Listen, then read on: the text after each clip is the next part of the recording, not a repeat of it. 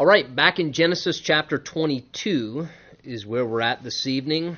We left off last week kind of almost right at this crisis moment, probably one of the pinnacles of Abraham's life, this man of faith as God brought him to this ultimate place of no doubt the greatest test of his faith and sacrifice and obedience to God.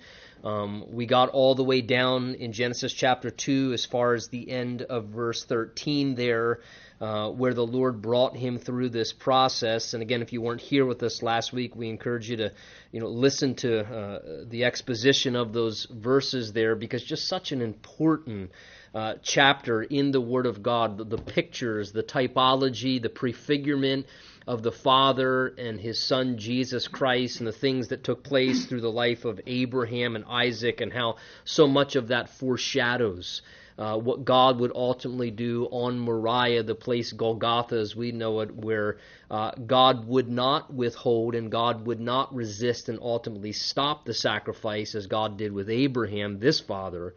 But Romans chapter 8 says, he who did not spare his own son, but freely gave him up for us all and delivered him up for us. And on top of that, of course, we looked at just some really great lessons about what it means to have our faith tested and what it means to obey the Lord even when we don't understand. And we looked at the first mention of the word love in the Bible and the first mention of the word worship in the Bible, and talked about what those things meant specifically from a biblical standpoint, rather than a lot of times just what we develop as an idea in our mind when we say we're going to the worship service or let's have a time of worship now. And what does that really mean beyond just going through the motions of singing some songs or those kind of things? What really is at the heart of worship, and how it means just honestly just to bow down our will and our heart to the Lord, saying, not my will, but even as Jesus said, remember, not my will, but thy will be done.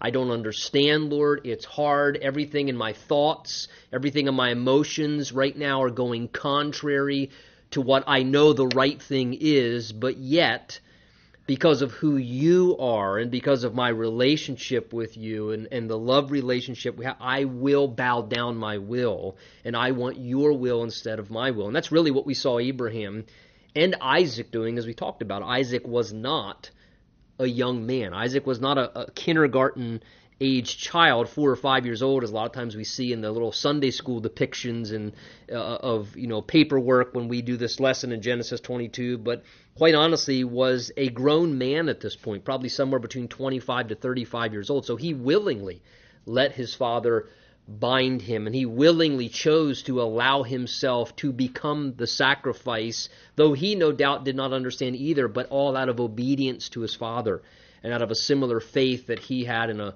love for his God as well. So since we only went down as far as verse 13, kind of right at that crisis moment, let's just, if we could, let me go back to verse 1 and just read through. We won't give exposition again, we did that last time, but read through from verse 1 down to 13, and then we'll pick up right there kind of at that crisis moment in verse 14 as things came to a close there in this experience. But just to refresh our minds, it tells us, now it came to pass after these things that God tested Abraham and said to him, Abraham. And he said, here I am.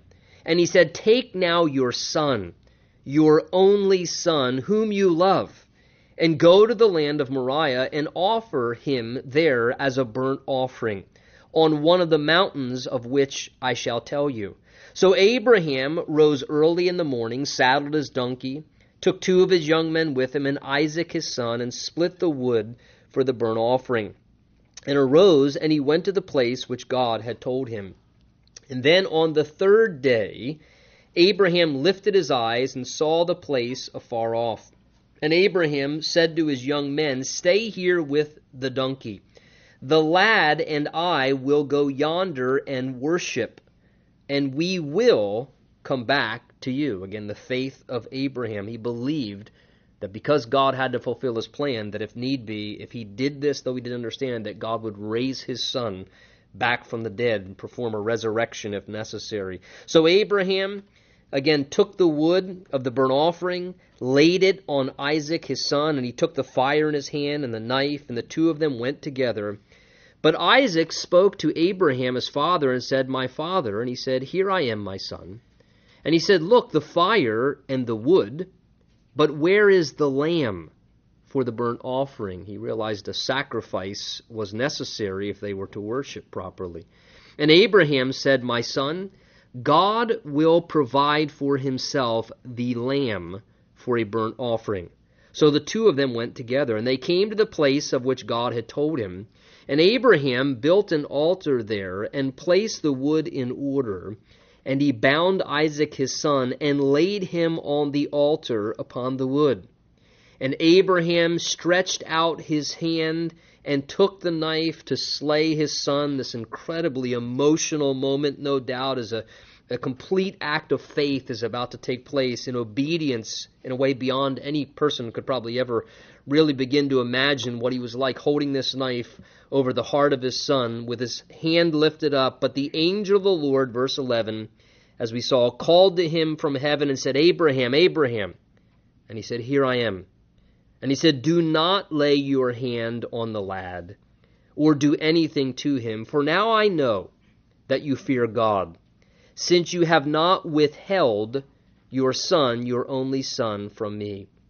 And then Abraham lifted his eyes and looked, and there behind him was a ram caught in a thicket by its horns. So Abraham went, and he took the ram, and he offered it up for a burnt offering instead of his son. So at the last moment, again, God intervenes. As we said, this whole thing, as verse 1 tells us, was intended to be nothing other than a test.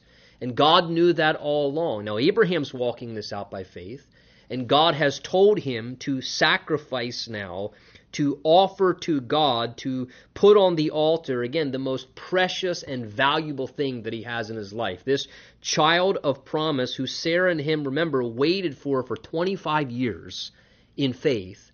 Finally, God blesses him with this son of promise, and then he gets to enjoy this child in this very emotional, special experience, raising this son, knowing that all of God's plans hinge upon this son.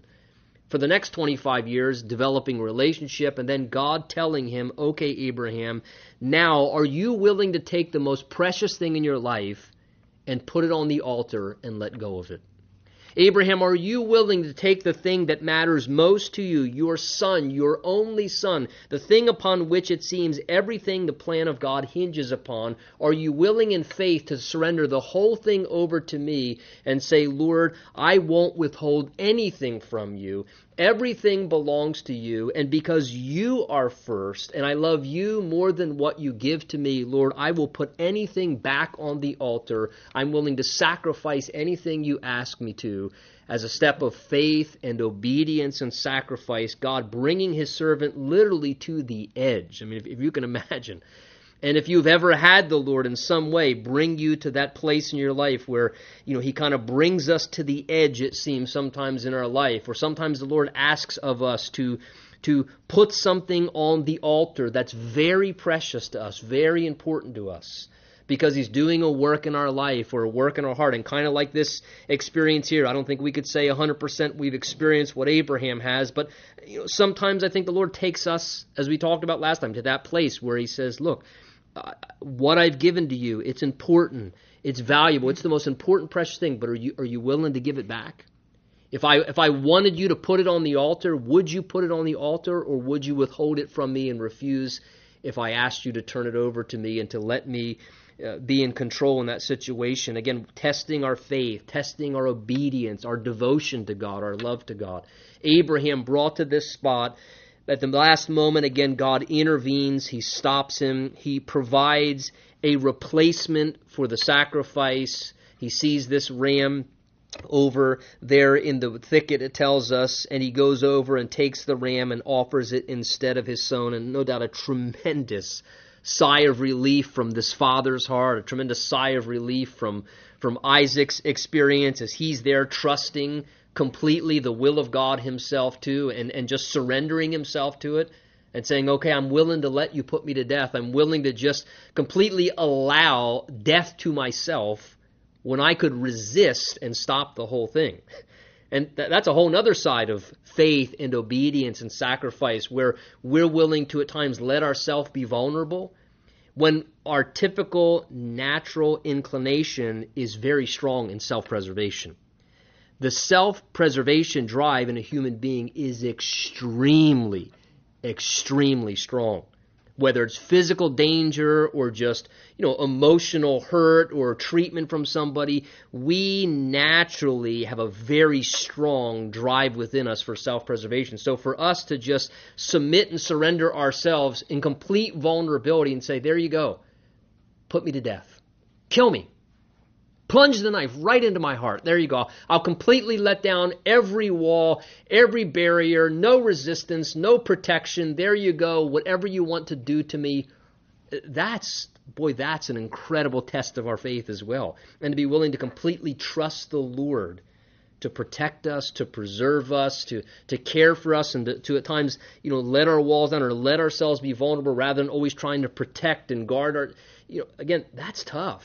And yet Isaac did the same thing, and God here rewards both of them as he says to Abraham, now I know that you fear God, since you've not withheld your son, your only son. And notice, because this whole event happens, verse 14, we pick up, and Abraham, it says, called the name of that place where he had this entire experience, the Lord will provide, or literally the Hebrews, that term there, Jehovah Jireh.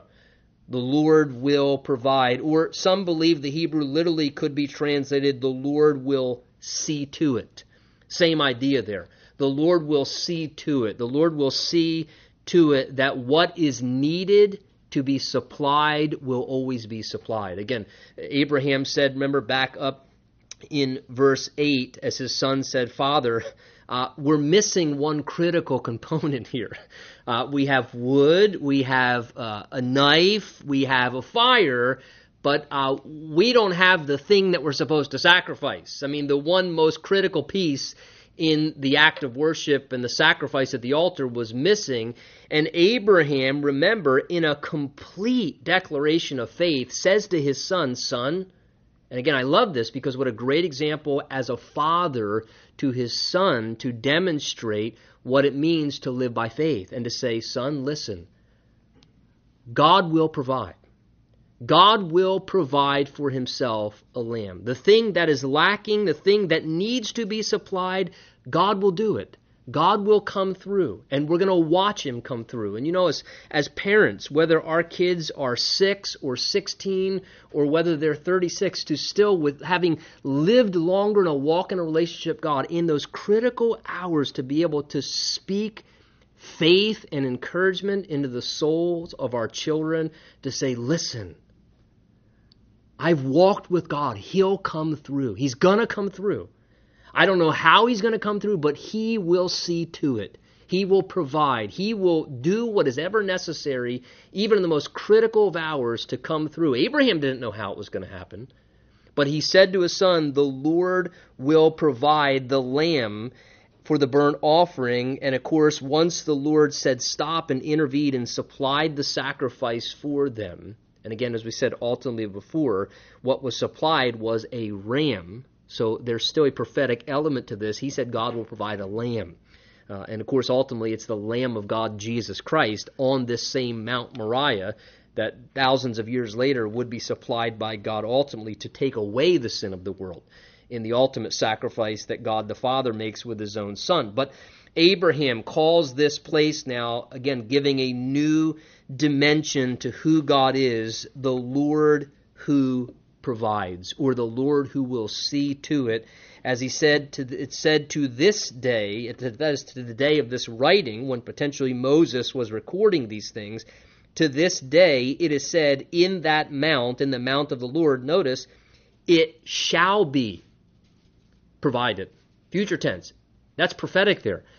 Seems that to that hour of the writing and the recording of the book of Genesis, which took place after these events historically, as we believe Moses was the one receiving from the Spirit and recording these things for us, it says, as it said to this day, that is that day this was recorded, in that mountain it shall be provided. In other words, There was something that Abraham maybe saw in this experience, or he went through, whereby everyone knew, and it was common knowledge among the people of Israel, look, there's something about that mount where one day it shall be provided. Ultimately, that lamb that Abraham reckoned, and that it was looking forward to the Lamb of God, Jesus, that it shall be provided. But what a beautiful thing to realize in this whole picture here, in this whole spiritual experience, the God who changes not, the one who is the same yesterday, today, and forever, to realize that when God takes us through things, and maybe he's taken you through something in the past, and you can say, you know what? Boy, I know that I've seen it.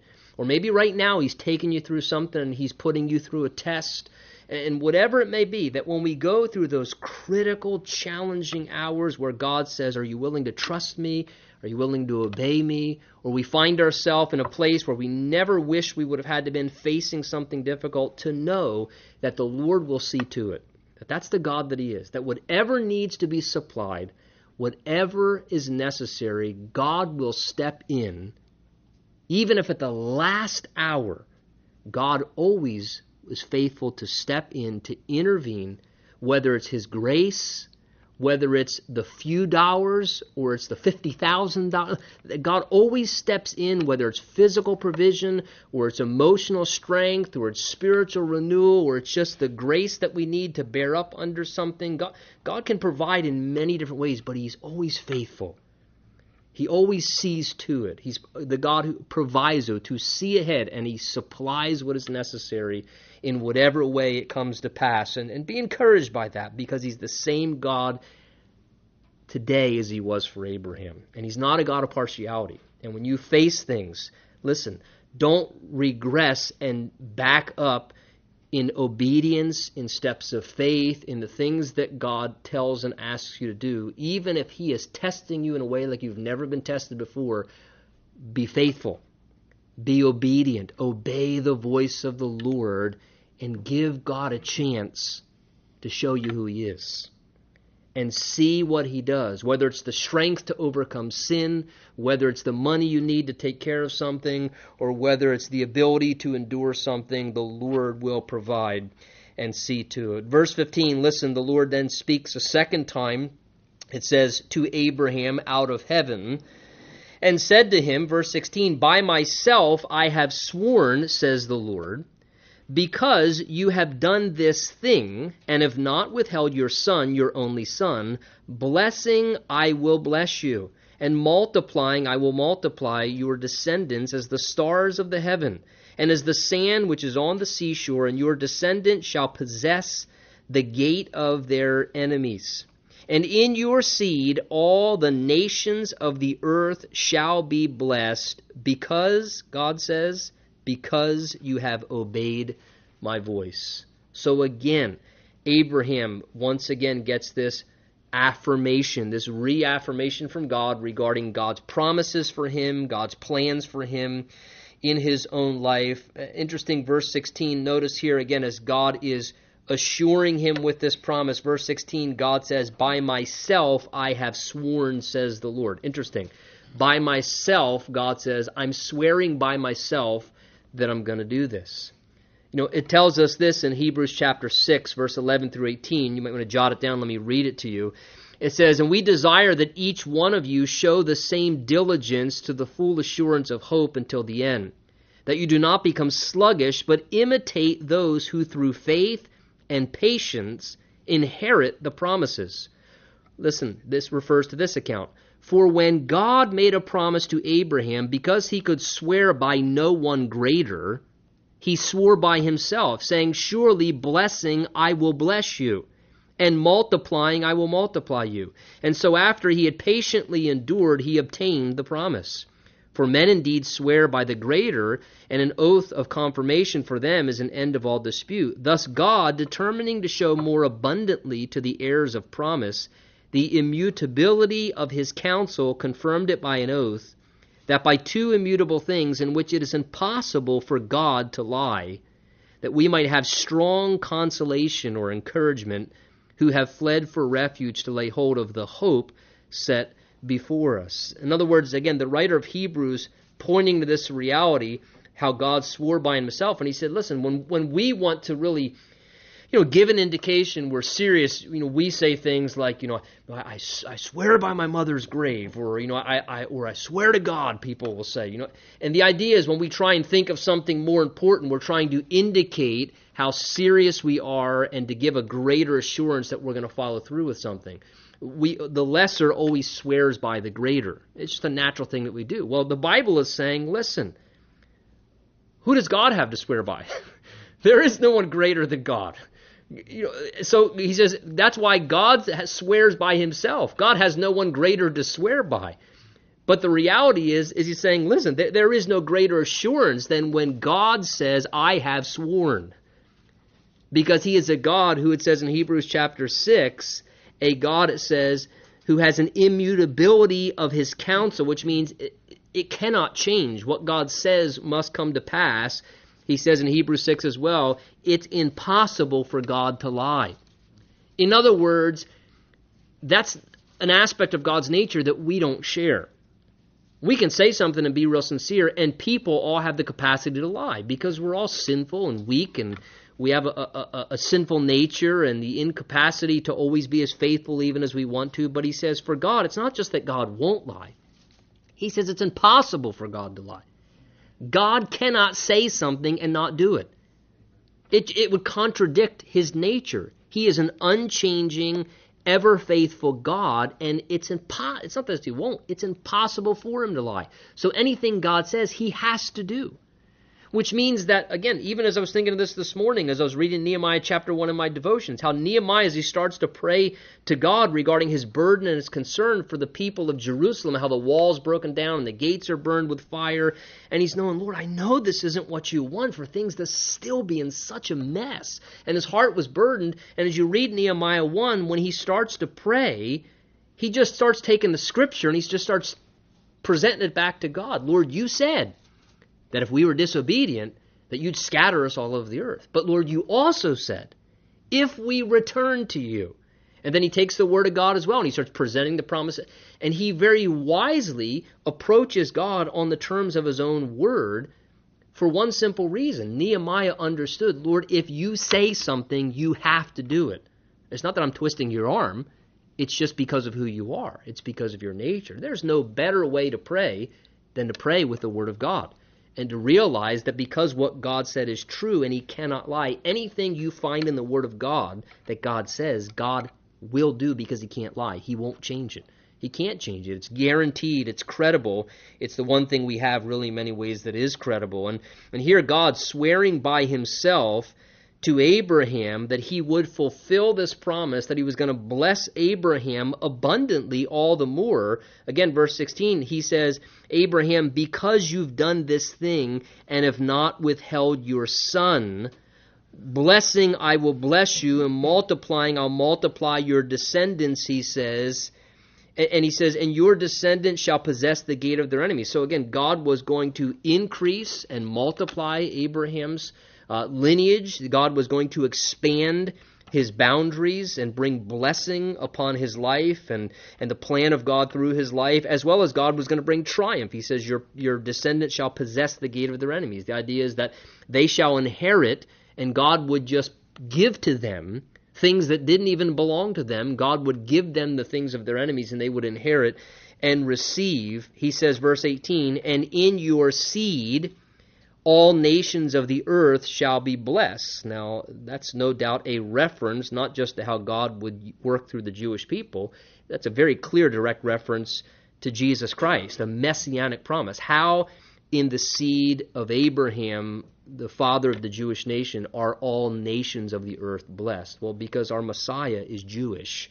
He came through the line of Abraham and ultimately through the line of Israel, and in Abraham's seed, all nations of the earth are blessed because they're blessed in Jesus, because of what Jesus came and ultimately did. But again, just such a beautiful thing to see, because again, here's another one of these first mentions in the Bible. Verse 18 is the first time we find the word obey or obedience.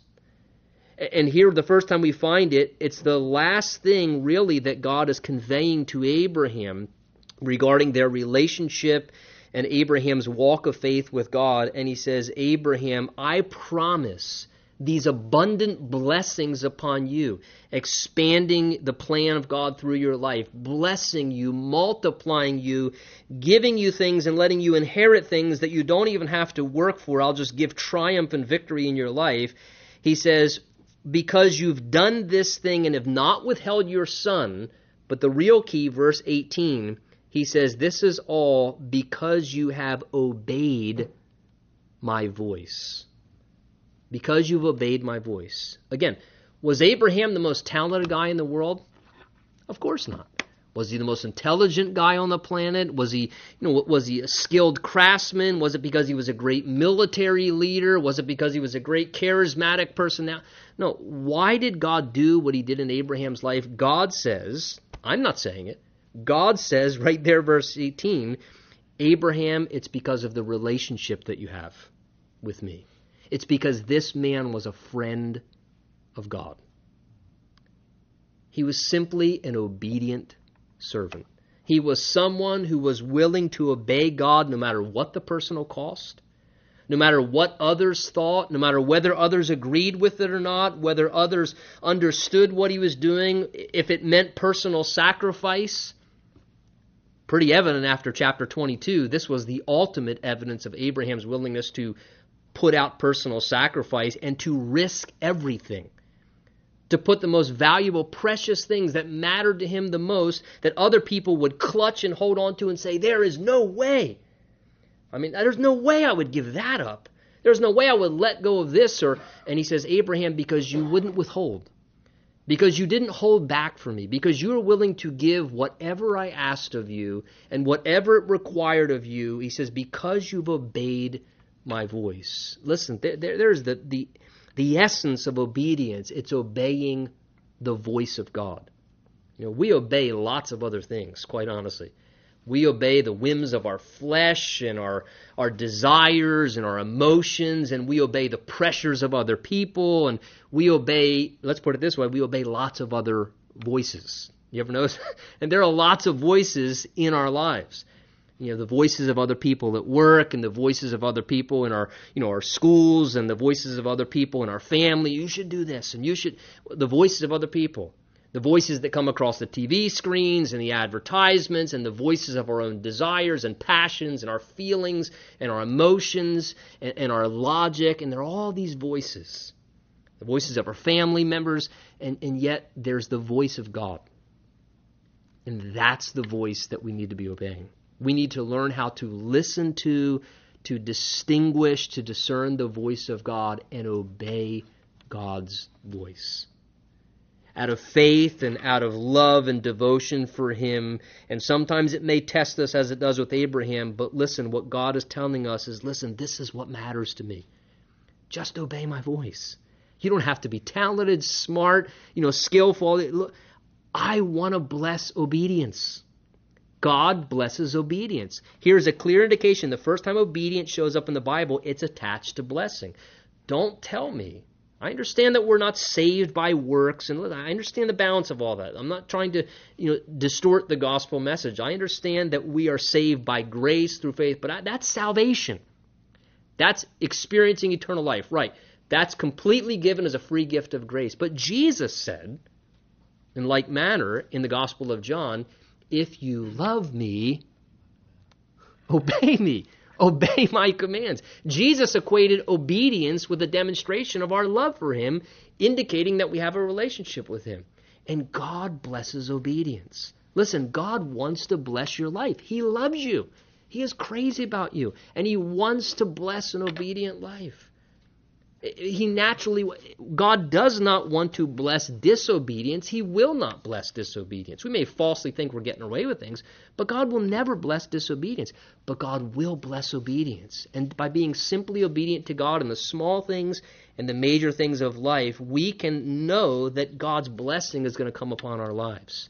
It's a great motivation, and what a wonderful thing, this great example of Abraham. He says, Abraham, this blessing will come upon you because you didn't withhold your only son, and because you've obeyed my voice. Because you obeyed me, Abraham, Great blessing will now come upon your life. What a great motivation for us to obey God and to experience the blessings he has for us in our lives. Verse 19, so Abraham then returned back to his young men after this experience, and they rose and went together to Beersheba, which is pretty much the ultimate southern border of the area of Israel, as in their minds. And Abraham then dwelt, it says, at Beersheba. Again, Abraham was sort of a pilgrim, a sojourner. He moved around the land of Israel, stood in tents, lived in different locations as he moved around with his company and his animals and great entourage. And boy, what an amazing, can you just begin to imagine what an amazing experience that must have been to take that journey back down south to Beersheba after the experience that just happened on Moriah. We're told nothing of it. Interesting, the Bible is just like totally silent. We get to read it here, but can you imagine Abraham giving the testimony to his other two servants and going back and telling Sarah? I mean, I can't even imagine. I've been married for 18 plus years, and you did what? You went where with Isaac?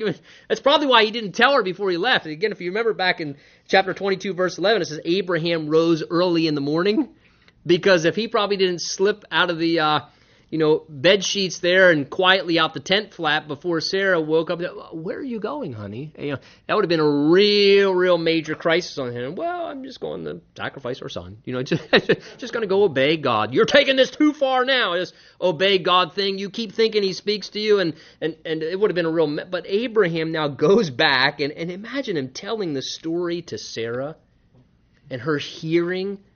Again, initially it may have been shocking, but for him to be able to share with his wife what God did and how God came through and how God provided and how he heard, and just to share that testimony with his fellow servants and to tell people that this is Jehovah Jireh. He learned something else about the reality of God's nature, to be able to share and impart that. Listen, let me tell you what God did, and he came through.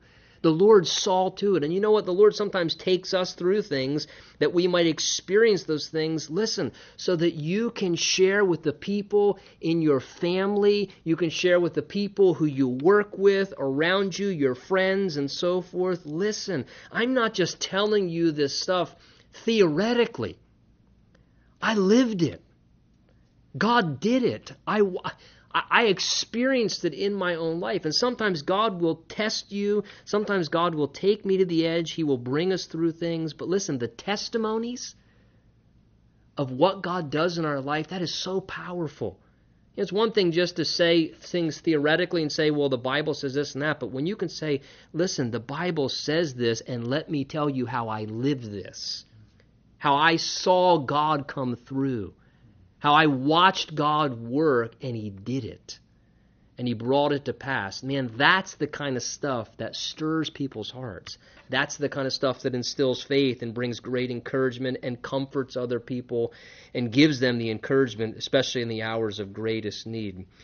Well, verse 20 now gives us this kind of interesting little epilogue to this chapter. It says, now, it came to pass after these things that it was told Abraham, saying, indeed, Milcah has borne children to your brother Nahor. So he gets word now. Somebody, maybe a traveler from the area of Mesopotamia, comes over to Canaan where Abraham is. He's been gone for many years from his homeland where he left, Ur of the Chaldees. And someone as a messenger comes and says, hey, your brother Nahor, the one who didn't die, as we have recorded earlier on, he and his wife Milcah have had children. Verse 21, notice they had a little trouble with names. Huz, his firstborn, and Buz, his brother. So I don't know if they were running out of ideas or just really struggling. They didn't have a name book in that day. Huz and Buz. Maybe they were twins. Huz and Buz. So if you're looking for some names, please don't punish your kids like this. Forget this one. Huz and Buz. And then Kemuel, the father of Aram, and Chesed, and Hazo, Pildash, and Jidlaph, and Bethuel. And Bethuel, verse 23, this is the reason this is here for us. Verse 23, take note. And Bethuel begot Rebekah. And that's important. The Bible sets this here before us because Rebekah, who ultimately becomes the wife of Isaac. the son of promise, who God just preserved through this miraculous test. And the Bible's setting this before us to show us the birth of Rebekah, the connection to the family of Abraham. Ultimately, this would be like Abraham's great niece, 2 generations removed, Rebekah. And these 8 Milcah bore to Nahor, Abraham's brother, and his concubine, whose name was Reumah, also bore Tebah and Gaham and Thahash and Maacah. So we get this brief lineage again, the Bible wanting to set before us how, again, take notice, in everyday circumstances, what's God doing? God is hundreds of miles away, working on the other end, preparing a bride for Isaac, who will ultimately become the next couple that God's plan continues to funnel through, Isaac and Rebekah. Chapter 24, we'll see Abraham sending out the servant to go and get a bride for his son, to go and find this wife, Rebekah, for him. And I love this, again, because apart from Abraham and Isaac doing anything, God's already working on their behalf. God's already got the next step in line for the plan of God. And how wonderful. Many times, God is already working on the other end. We don't see it. We don't know how he's working. And God's already ahead of us, working and preparing things in advance. Again, whether it's readying the mate for us that he has, or whether it's just putting the next piece together for his plan to unfold. Here we're told, over back in the area of Mesopotamia, Rebekah has now been born. She's being raised there in the family of Abraham's brother as one of the great nieces. In chapter 24, the two will be joined in marriage. Well, chapter 23, verse 1 says, "And Sarah lived 127 years, and these were the years of the life of Sarah. So Sarah died in Kirjath Arba, that is Hebron, in the land of Canaan, and Abraham came to mourn for Sarah and to weep for her." So we now read of the death of Sarah. It tells us she dies at 127 years. And we're not certain, but it seems the way the language reads there in verse 2 that this probably was something that happened sudden. It says that Abraham came to mourn for Sarah. So again, maybe he was off traveling in business. It seems he moved around the land of Canaan. And now all of a sudden, this precious bride, this lifelong partner, Abraham, loses his wife. And again, it says she was 127 years old. Abraham was 10 years older than her. But take into consideration this relationship that must have existed between these two. I mean, when you're dying at 127 years old, they've been in the land for at least 60 plus years married. And they probably were married before that. So again, how long were these two married? 70 years? 80 years? I mean, just the bonds that develop as two become one flesh. And if you've lost a spouse, I mean, I have a brother-in-law who a number of years ago got in an industrial accident where he lost both arms simultaneously at the same time, lost both arms up at the shoulder joint, and lived miraculously. But at the same time, also, as a survivor of that kind of a traumatic injury, also realized at 26 years old when this happened, after he had lived for 26 years with two arms and hands, that now at 26 years of living like that, he had to keep living for a whole lot more years, but his life would never be the same.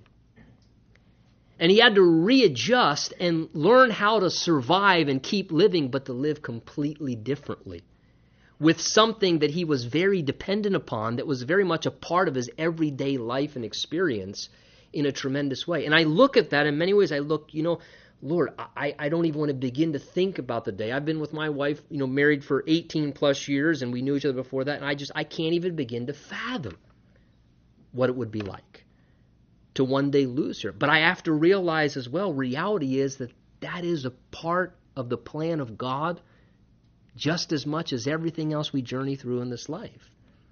That as much as we're born, the Bible says one day we're going to die. It's appointed for man to die once. We don't know when that's going to be. But it's a difficult process. And here Abraham now goes through another one of the most difficult times. Again, it doesn't say it here, but his faith is being tested again. Interesting, the Holy Spirit doesn't say, and God tested Abraham, but I tell you this, when you've been with somebody that long and you're that connected and the bonds that develop between a husband and a wife, and to lose your spouse at the time when it comes, you guarantee his faith was being tested again. You guarantee all of his emotions and everything within him. Lord, how could you take her from me, Sarah? I mean, think about it. Sarah, who was with this guy for all these years, she was with him back in Ur of the Chaldees. Things were going great. And then all of a sudden he comes home one day, honey, the one true and living God spoke to me. He said, leave everything, pack up the Ur hall, move to a place that I have no idea what's... And she followed him. And she took this venture of faith and she followed him. And then the plan of God and waiting on the Lord and all these things they went through, walking with God together. And she stood by his side and supporting him. And this precious, precious person in his life. And now all of a sudden she goes home to be with the Lord. And therefore it says Abraham, it says, came to mourn for Sarah and to weep for her. Great grief. Again, biblical to mourn, biblical to grieve, to weep. The Bible just tells us in Thessalonians that it's natural for the believer to grieve. It just says that we don't grieve as those who have no hope. To grieve is biblical. Notice, the first time the word weep shows up in the Bible. Again, I'm with people on occasion, and whether it's for just something difficult going on, or even like last Saturday. Last Saturday I was with a family up in a hospital in the Philadelphia area and sat with them. And basically sat with them why they unplugged the life support machines of their relative and just sat there and waited to watch their loved one expire, to die. Believer knew the Lord to go home and be with Jesus. We basically waited to usher them into eternity. But to sit with someone and to watch them have to deal with that reality and that whole experience, and to watch them experience the mourning and the grief and the tears and to weep. And sometimes in those moments, I've many times over, I had people say, as they're crying, I'm sorry. And people apologize for crying. And my simple response to that has always been, listen, God created tear ducts. What do you think he made those things for? That's a release valve so you don't lose your mind. It's biblical to weep. The Bible says there's a time to weep. And Abraham mourning and great grief, weeping, the tears no doubt running down his face as he loses his precious wife. Again, the Bible tells us Jesus himself wept. And here Abraham weeping as he loses Sarah, this precious woman in his life of many years. Verse 3, and Abraham, notice, stood up from before his dead and spoke to the sons of Heth, knowing that he needs to bury Sarah. To this day still, they bury their dead the exact same day. It's cultural. In a hot Mideastern climate, they did it for practical purposes because the bodies couldn't be preserved. They would bury their dead. Everything happened the same day. The same day your loved one died, you went through the whole process and buried your loved one that day. It wasn't no 3-4 day process or we'll make arrangements down the road. They would do it the same day. And it's very cultural. Some cultures still do it. So Abraham realizes as he's mourning and weeping, I also have to do the honorable thing now. I need to keep, I can't just sit here and fall apart. I need to take care of things and finish this with honor and honor my wife by finding a way to bury her body. It says he stood up from his dead, spoke to the sons of Heth, who were from the Hittites, and he said, I am a foreigner and a visitor among you. Give me property for a burial place among you, that I may bury my dead out of my sight. Now, very interesting. Abraham says, give me a property as a burial place that I may bury my dead, he says, out of my sight. Interesting. I think Abraham had full assurance that though she was no longer going to be in his sight visually, he knew that she was now in the presence of the Lord. And he knew that. And I think he realized that. She's no longer going to be in my sight. I'm not going to get to experience her anymore physically, presently, but I haven't lost her. I haven't lost her. I heard John Corson say many, many years ago that somebody came to him and said to him, hey, I'm sorry to hear about you losing your wife. And he said, I didn't lose my wife. I know exactly where she is. Something's only lost if you don't know where it is. I know exactly where my wife is. I didn't lose her. I don't see her anymore. I don't experience her, but I know that she's with the Lord. And Abraham here, I think there's a part of him that has that hopeful assurance. I need to bury her body out of my sight. He says, give me a property. Interesting, he calls himself, verse 4, a foreigner and a visitor among them. Again, here's this guy, that whole land where he's at right now, who did God say it belonged to? Him. Look at the incredible humility in this man of faith. Shows you faith, a life of obedience is also a life of tremendous humility. Abraham doesn't say, hey, God said this whole area belongs to me, and I know that, and that was true. God had told him that. Abraham, this is your territory. I gave this territory to you. But he calls himself, interesting, a foreigner and a visitor. He says, I feel very out of place here.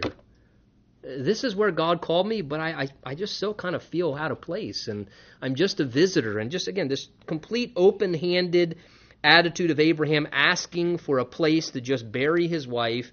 And the sons of Heth answered him, saying, hear us, my Lord, you are a mighty prince among us. So it shows you what great respect Abraham had.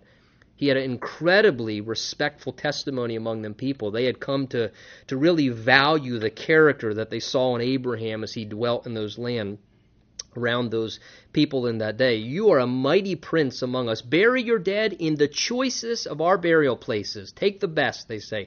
None of us will withhold from you his burial place that you may bury your dead. So it's very generous, kind of noble offer. And Abraham stood up and bowed himself to the people of the land, the sons of Heth, and he spoke with them, saying, if it is your wish that I bury my dead out of my sight, hear me, and meet with Ephron, the son of Zohar, for me, that he may give me, notice, the cave of Machpelah, which he has, which is at the end of his field. Let him give it to me, notice, at the full price, as a property for a burial place among you. So Abraham stands up, as they've respectfully said, hey, Abraham, you're very well respected among us. We appreciate you and what you represent. Take any place you want. And Abraham, verse, again, 7, 8, and 9, notice the tremendous, again, humility. Notice the respectfulness, the courteous attitude. What does Abraham need to do?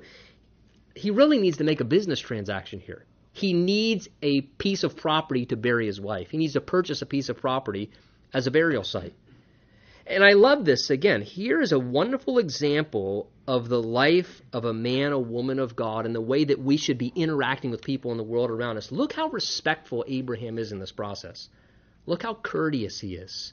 He bows down before them. He speaks respectfully. He's gracious in his interactions. And you know what? I think when we interact with people in the world, in business, in stores, in places where we're interacting with people, being courteous isn't just about proper manners, okay? It's a spiritual grace. We should be respectful people. Our Bible says our speech should be seasoned with salt, but full of grace. And when we talk to people in our places of business or we're purchasing something, we should be respectful, courteous, not insulting people, I think sometimes as Christians, God's favor's on me, so I'm just gonna tell you like it is because the authority of the Lord's with me, brother. And we almost, cop this kind of holier than thou attitude. We may not say that verbally, but I almost sense sometimes as I watch Christians, it's almost as if because I know God's hand or authority is on me, I'm going to kind of just, throw my weight around a little bit. And we can be some of the most discourteous people sometimes in an effort to kind of put on spiritual airs. And Abraham here, with complete courtesy and humility, again, I love to, verse 8 and 9, he says, listen, if I can have a place, I already know what would work. This man Ephron, he has a cave on the back of his property in that area. Would somebody speak to him, see if he would be willing to sell me his property? And I love verse 9, he says, let him give it to me at the full price as a burial place for my wife. Take notice too, Abraham, he did not expect special favors because he was God's man. I like that. He says, I want to pay full price for it. I'm not looking for a handout. And a lot of times, can I tell you something?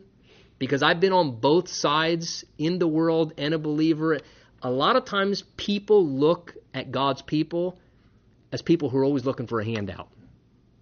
Hey, we're going to do this event, so can you give us a handout? Can you give us some things for free? Because we're going to do this thing for God. And, God's kind of running low on his budget. So, can you give me a discount? Because listen, Abraham says, no, I'm looking for a handout. I don't need special favor.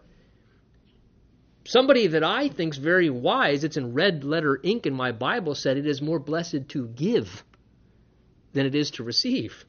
And he said, listen, this is what I want, and I'll pay full price for it. I'm not looking for a freebie.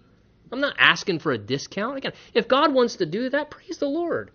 But we shouldn't have this attitude where we expect certain things or special treatment or special favors. Abraham says, I'll pay full price. Verse 10, Ephron dwelt among the sons of Heth, and Ephron the Hittite answered Abraham in the presence of the sons of Heth, who all entered at the gate of the city, saying, No, my lord, hear me. I give you the field and the cave that is in it. I give it to you in the presence of the sons of my people. I give it to you. Again, Abraham, take it. Again, whether he really means this or this is customary cultural Hebrew bargaining that begins to take place. He's like, no, you take it. I don't want you to buy it. I give it to you. Bury your dead. In verse 12, Abraham bowed himself before the people of the land, and he spoke to Ephron in the hearing of all the people, saying, If you will give it, please hear me. I will give you money for the field. Take it from me, and I will bury my dead there. And Ephron answered Abraham and said, My lord, listen to me. Well, since you want to pay, the land is worth the land is worth 400 shekels of silver. But, what's that between you and me? We're friends, and you're a special guy. Look, it's worth about 400, but what's that between you and me? Now, at this point, I tell you this culturally, because it exists to that day in the Mideast, Ephron is expecting Abraham to haggle at this point. He's expecting Abraham to start bargaining with him and to start negotiating. This was typical. Well, here just take whatever you want. Seeming so generous. Oh, you're such a good guy. I can't take something. I want to pay you full price. No, take it. I want to. No. I want to pay you. Well, okay. Well, how about 400 shekels of silver? Now, that was a very high price for a piece of land. And I tell you, when he said this, he's expecting Abraham to say 400 shekels of silver. Come on, let's be reasonable, brother. I need to have some money left over for the meal afterwards. And how about this? He's expecting for a bargaining and negotiating process. But look at verse 16. Abraham, it says, listened to Ephron, and Abraham weighed out the silver for Ephron, which he had named in the hearing of the sons of Heth, 400 shekels of silver, currency of the merchants. So the field of Ephron, which was in Machpelah, which was before Mamre, the field and the cave which was in it, and all the trees in the field which were within the surrounding borders were deeded to Abraham as a possession in the presence of the sons of Heth before all who went in at the gate of the city. And Abraham, it says, buried Sarah his wife in the cave of the field of Machpelah before Mamre, that is in Hebron, in the land of Canaan. So the field and the cave in it were deeded to Abraham by the sons of Heth as a property for a burial place. So here's what happens. He's expecting Abraham to negotiate. Well, it's probably worth about 400 shekels of silver. And Abraham knew in his mind, again, this isn't a dumb man. He knew in his mind that was a very high price. And what does Abraham do? He doesn't negotiate. He doesn't barter. He doesn't do anything. He shocks, no doubt, this guy and all the people around him at the city gate. And he says, 400 shekels of silver? No problem. And he pays an exorbitant price. He pays a higher price than he should. Why? I'll tell you why. Because Abraham valued God's testimony more than he did his money. He valued the testimony of God. Because I tell you this, he shocked everybody in that city gate. Because they just, can you believe what? He didn't even bargain. He didn't even negotiate. He let himself get ripped off. He just blessed that guy at his worst hour. It almost seems rotten, doesn't it? Though it happens, here's somebody at the worst hour. He's got to do something, at the death of a loved one, and sometimes, funeral homes, I've seen this before too, they take advantage of people at their worst hour because they know they have to do a funeral service, and they rip them off. This guy's like ripping Abraham off, and Abraham just allows it to happen, and he pays the guy full price. And I think, again, for two reasons. One, he's being wise. It says he gets a deed, and now the land belongs to him. Interesting, the only piece of property Abraham ever owned in the entire land of Canaan was a tomb. This guy lived by faith like a pilgrim. He just rented and lived and moved around with a light touch on everything. The only thing he owned was a burial place for his wife where the rest of his family could be buried as well. And no doubt he does this so that he had absolute assurance that that land belonged to him. And can I say this? That's wise. That's wise business practices. He said, I want to pay for it, and I want a deed and a contract because I want to guarantee that when you die, Ephraim, your sons can't say, no, our pop just gave that to you, but we don't want to give it to you. So we're coming and taking our land back. And Abraham, as a wise businessman, said, you know what, look, I understand dealing with the world. You need to be wise as a serpent and gentle as a dove. So he says, I want to pay you. I want to pay for it, and I want the contract and the deed so I can guarantee nobody can come back laterwards and try and change the terms. That's wise. Listen, to be a Christian and walk in faith doesn't mean that you're foolish and presumptuous. If you're going to make a business transaction, make a contract. Pay money, get a contract, be wise, have a guarantee.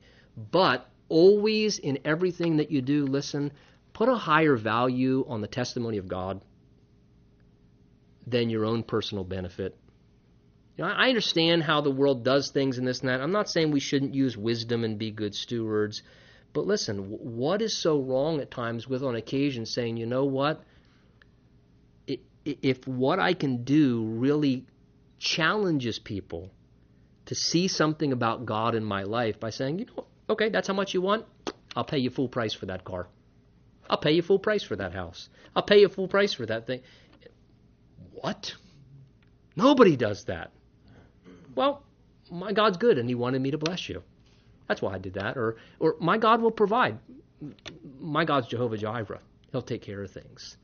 And sometimes we need to recognize, listen, there's a greater value to God's reputation and our testimony than there is to lots of other things. Let's stand. Let's pray together. Sorry for running a few minutes over. I wanted to finish up that chapter there, so we weren't at an odd break. Father, thank you for a time to study these portions of Scripture tonight and to even bring this section to a close, Lord. And Lord, thank you for what your Spirit has spoken to us. Lord, may the seed of your word remain in us, and may it bear fruit as we walk out these things in the week ahead.